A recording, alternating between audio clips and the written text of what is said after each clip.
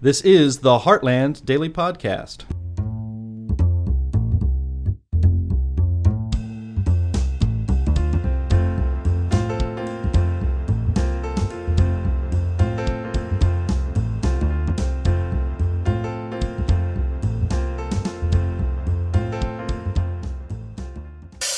From the streets of Melrose Park to the trading floor of the Merc, he's fought for every dollar he's ever earned. And now, with personal liberty and our system of capitalism under assault in America, he's here to seize back our rights from the government. With a cigar in one hand and a copy of the Declaration of Independence in the other, he's Sean Thompson. And this is the Sean Thompson Show. This looks like a job for me, so everybody just follow me, because we need a little controversy, because it feels so empty without me. Very excited to talk to my next guest, who is the Executive Director of Development at the Heartland Institute. But prior to the Heartland, he led a development department of the Young Americans for Liberty, Project Veritas. He has served as a fundraising consultant to more than 30 public policy non-for-profit organizations and members of Congress. He's got a new article in American Thinker, ESG and Corporate Totalitarianism. His name is David Hoyt. David, thank you for joining me. How are you? Thank you, Sean. I'm great. You know, what a wonderful scam. If you could create something that can be manipulated and forever used as a weapon of taxation and revenue and penalty to control the growth of normal companies, this would be an amazing scam. Is there a possible way to come up with it? Yeah, it looks like it's already been invented, and the amazing thing about it is they're using the cover of it being done by for-profit entities so that people like you and me who believe in free markets hesitate to criticize it for what it is, but it's exactly what you just said. And the reality is, regardless of what boards of multinational corporations want, the profit motive and bringing value to consumers, this will forever change the way so many things are brought to people that before you know it, you're going to get used to it and you'll be listening to politicians who tell you not to enjoy freedom. How do we push this back, and has there been any thought to it? Well, that's a great question. Yes, at Heartland, we've been working on this issue for some time, and a number of other organizations like us who are in the think tank world have also started to tackle it. So we're looking mostly at legislative solutions, bills that either prevent state treasuries from investing in funds that are pro-ESG, and then there's even more radical bills that prevent ESGs from being used to discriminate against people in the state by any means whatsoever. I am livid at the way in which capitalism has been bastardized by Republicans and Democrats. Clearly, when an autopsy of the destruction of American prosperity is done, George W. Bush's name will be at the Chapter 1. However, Barack Obama, along with Joe Biden, have really implemented this system of the people giving unfettered dollars of the country to organizations to bolster up an economy. So when you look at BlackRock and you realize they've got $14, $13, $11 trillion of the Federal Reserve money, they're forever steering that money to bolster up companies they like and go after companies they don't. How do you claw that back? Because under a capitalist system, none of that would exist. Exactly. No, that's a big part of the problem is there's a revolving door between those left-wing administrations and then the entities that they're supposed to be regulating. And so you have the wolf guarding the hen house, and if we don't do something to stop 100% regulatory capture, then there's almost going to be no stopping it, or it's going to be a lot harder fight. And like you stated, BlackRock is already in cahoots with the Fed. That is the money printer. And if they're in cahoots with the money printer itself, they have almost practically unlimited access to capital. And Biden proved that when he just started printing dollars out of thin air en masse. I walked around with an arrogance because I never thought this could happen in a country like America. And I'm dead serious about that. The idea that we've allowed government to fund hedge funds, to pick and choose winners in investing. How do you, they're all invested in companies that are part of the Chinese Communist Party. Will they go after companies that want to get started and produce in America? how can we possibly combat this when 90% of the public has no interest in that last discussion we just had? They have no interest in that fact that we are forever sold out and invested in a communist party that pretends to be a country. Well, you're exactly right. I think under the Trump administration, you started to see a little bit of the turning of that tide on trade policy. But that's the problem, is people like us who believe in free markets and free trade, they use the people who want that centralization of power under ultimately government authority, have used those arguments against us to create a situation just like you described, where we're effectively sending capital to China to undermine domestic producers of things that we need. This is something that was exposed. There was a book a few years ago called Confessions of an Economic Hitman. This is something that our government has been doing to third world and second world countries, forever destroying the currency and the possibility of prosperity in those countries. How can I interpret this ESG movement as anything other than what the CIA has been doing to South American countries and Eastern European countries, which is misusing regulation, forever casting in debt and damning the ability for an honest business, an honest company, or honest people to thrive?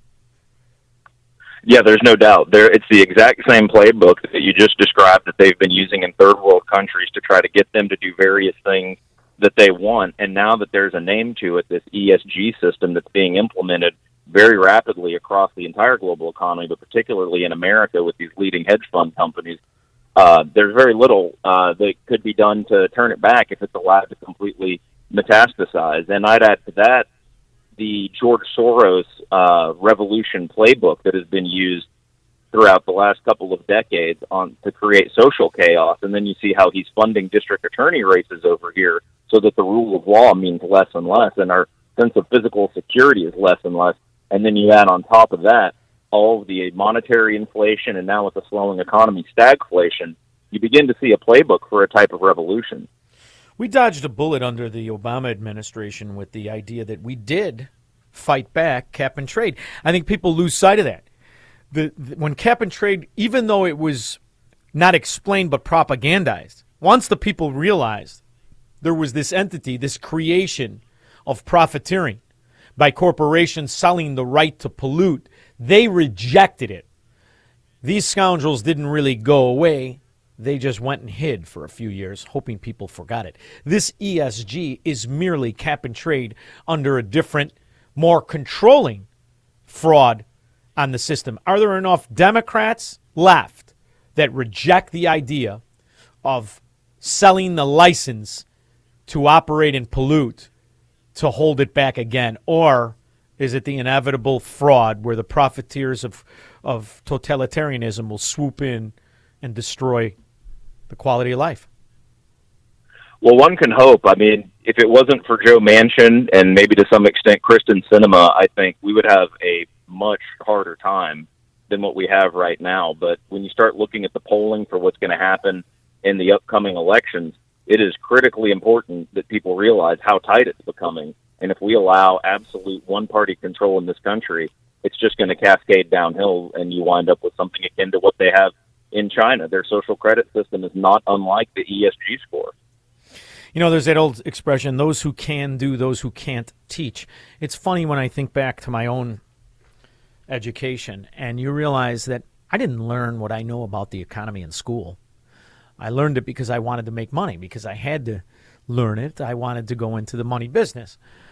The education system when I went to school, comparative to now, is leaps and bounds ahead of what these kids are seeing, as they are taught by Marxists and frauds and children who are regurgitating ideologies that have destroyed societies since they were written to paper in the Communist Manifesto.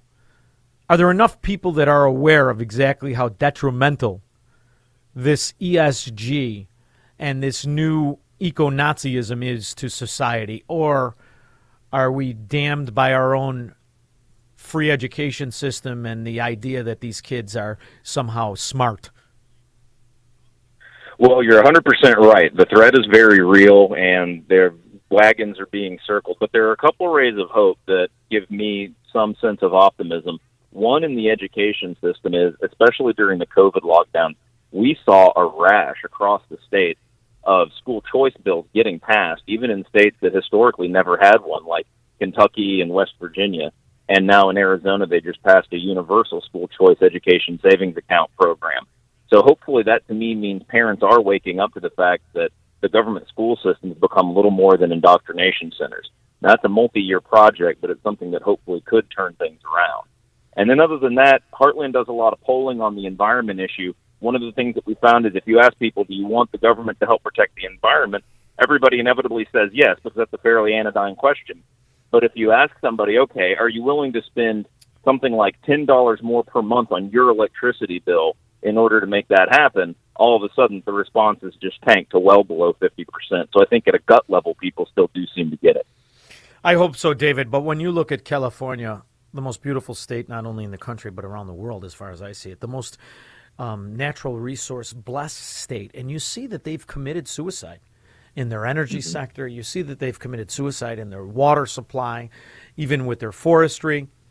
And those are supposed to be people who are smart and informed, and they're doubling down on stupid, and now they're displaying their willful servitude to a corrupt government as they listen to the government that tells them to raise their air conditioning to 81 degrees after 4 p.m. That's the part that, quite honestly, scares me about the future. Yes, it's a crime what they've done to California. I used to love visiting the state of California. Now I'm not so sure. But you're right. It's a gorgeous place, and they have tremendous resources and human capital and natural resources. And yet now the far left, to show you how much gall they have, are clearly grooming Gavin Newsom, probably the most failed governor since I can remember. You're the president. It's insane. He's going to run in 2024. There's no question about it. I'm just hoping there's a pushback from his own party, which is the ones he devastates. It's like Chicago, Illinois, New York. Pick a Democrat hellhole. They're all run by people who pretend that they're picking one favorite class over another, whether it be race or income level. Time in and time out, those are the people who suffer the most. It's always hardest for the people that the government says they're helping. That's who's always going to suffer, whether it's income or race. I'm hoping the failure is obvious enough that there's a pushback. When you see such acceptance of these political, I call them political whores because there's no other word for them, that you can buy and sell like juicy fruit. And this is the other part of your background I want to go into. I disagree with the bulk of the Republican Party who think that the answer is to put more and more and more money into this process of corruption, this duopoly of politics. Can we get restraints, the only place they're supposed to be in this country, on government when you have this acceptance of runaway corruption? Right. I mean, that's the thing is, I remember when they were debating McCain-Feingold and other campaign finance reforms, a lot of Republicans have made and people on the right in general made the argument that, well, we don't want to interfere with this more or less free marketplace. But then the end result winds up being exactly the type of corruption you just described. So I feel like it makes sense. Regulating businesses and commerce, generally not a good idea. Regulating government, 100%. And it's the only place where there is no regulation, where corruption is open and notorious. Pay-to-play, which is perfected in Chicago, is now the mainstream. And I remember thinking, I didn't like John McCain. I liked that bill, and I was the only one. I listened to how people in the Republican Party were propagandized to insist on their own demise by allowing corporations and industries to bribe politicians. And it does explain why we were in this place now where, whether it's big pharma, the military-industrial complex, big energy, whatever it is, the one who bribes the most politicians does the best. There is no recession on K Street, only on Main Street. We got to put this genie back in the bottle, don't we? No, absolutely. And, how to do that regulation is a tricky business because it's just like, water rolls downhill, money rolls towards D.C. So finding the right way to do it where it doesn't just wind up in some type of shadowy organization, or if that's what you prefer, then that's another outcome. But you need to understand how those regulations are going to play out in the real world. But there's no doubt that something has to be done, no matter what regulations get passed. It's amazing to me how the George Soroses of the world always find a way to have undue influence. Yeah, I hate the idea that we go down to these walking punchlines. And, that's all you can do. My first interview today was of a comedian.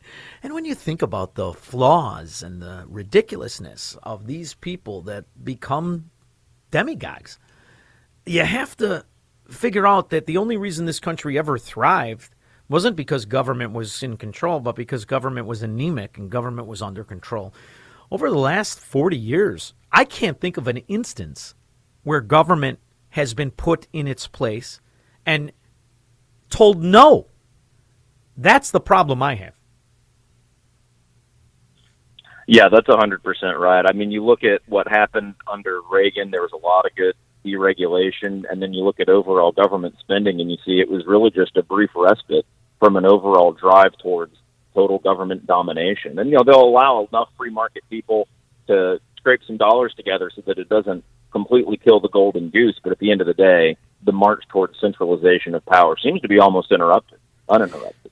And doesn't it seem insane that this country allowed something like environmental, social, and governance to even be put out there? I mean, have you ever come across somebody that can explain it? Oh, of course not. And that's the thing. These, especially those issues in particular, are almost impossible to define in any realistic way. Any change in climate is within the margin of error. We've proven this. 100 other people have proven this. But it doesn't matter, because if you have anything that goes against the orthodoxy of scientism on the climate issue, you're not going to get it published in any peer-reviewed academic journal. We've seen it happen 100 times. So that's the perfect excuse for the left to always need more government control, because you can't prove it or disprove it. So it's the constant boogeyman. And then social issues are even more ridiculous. Trying to measure social justice and putting a score to it is the most absurd thing in the world. No one can define social justice. It's inherently subjective. But they all seem to make a lot of money, and I can't help but notice these founders of these organizations that pop up all seem to go into real estate speculation and other luxuries. And the government that has been predicting the sky is falling since Jimmy Carter said we were going to run out of oil in 35 years never has to admit it's wrong. What the hell is going on, David? Right. No, there's no accountability whatsoever. And the people who are pushing this are the ones who are the most tightly tied to the system. They're the ones who wind up getting regulatory capture. And what's going to wind up happening is they have all the access to effectively all the private capital. And if you want to start a small business or even a medium-sized business, good luck if you don't play ball. David Hoyt, keep writing articles like this. Keep exposing the truth. Maybe we can push back what looks to be the trajectory of servitude. I appreciate everything you do at Heartland. Please keep it up. David Hoyt.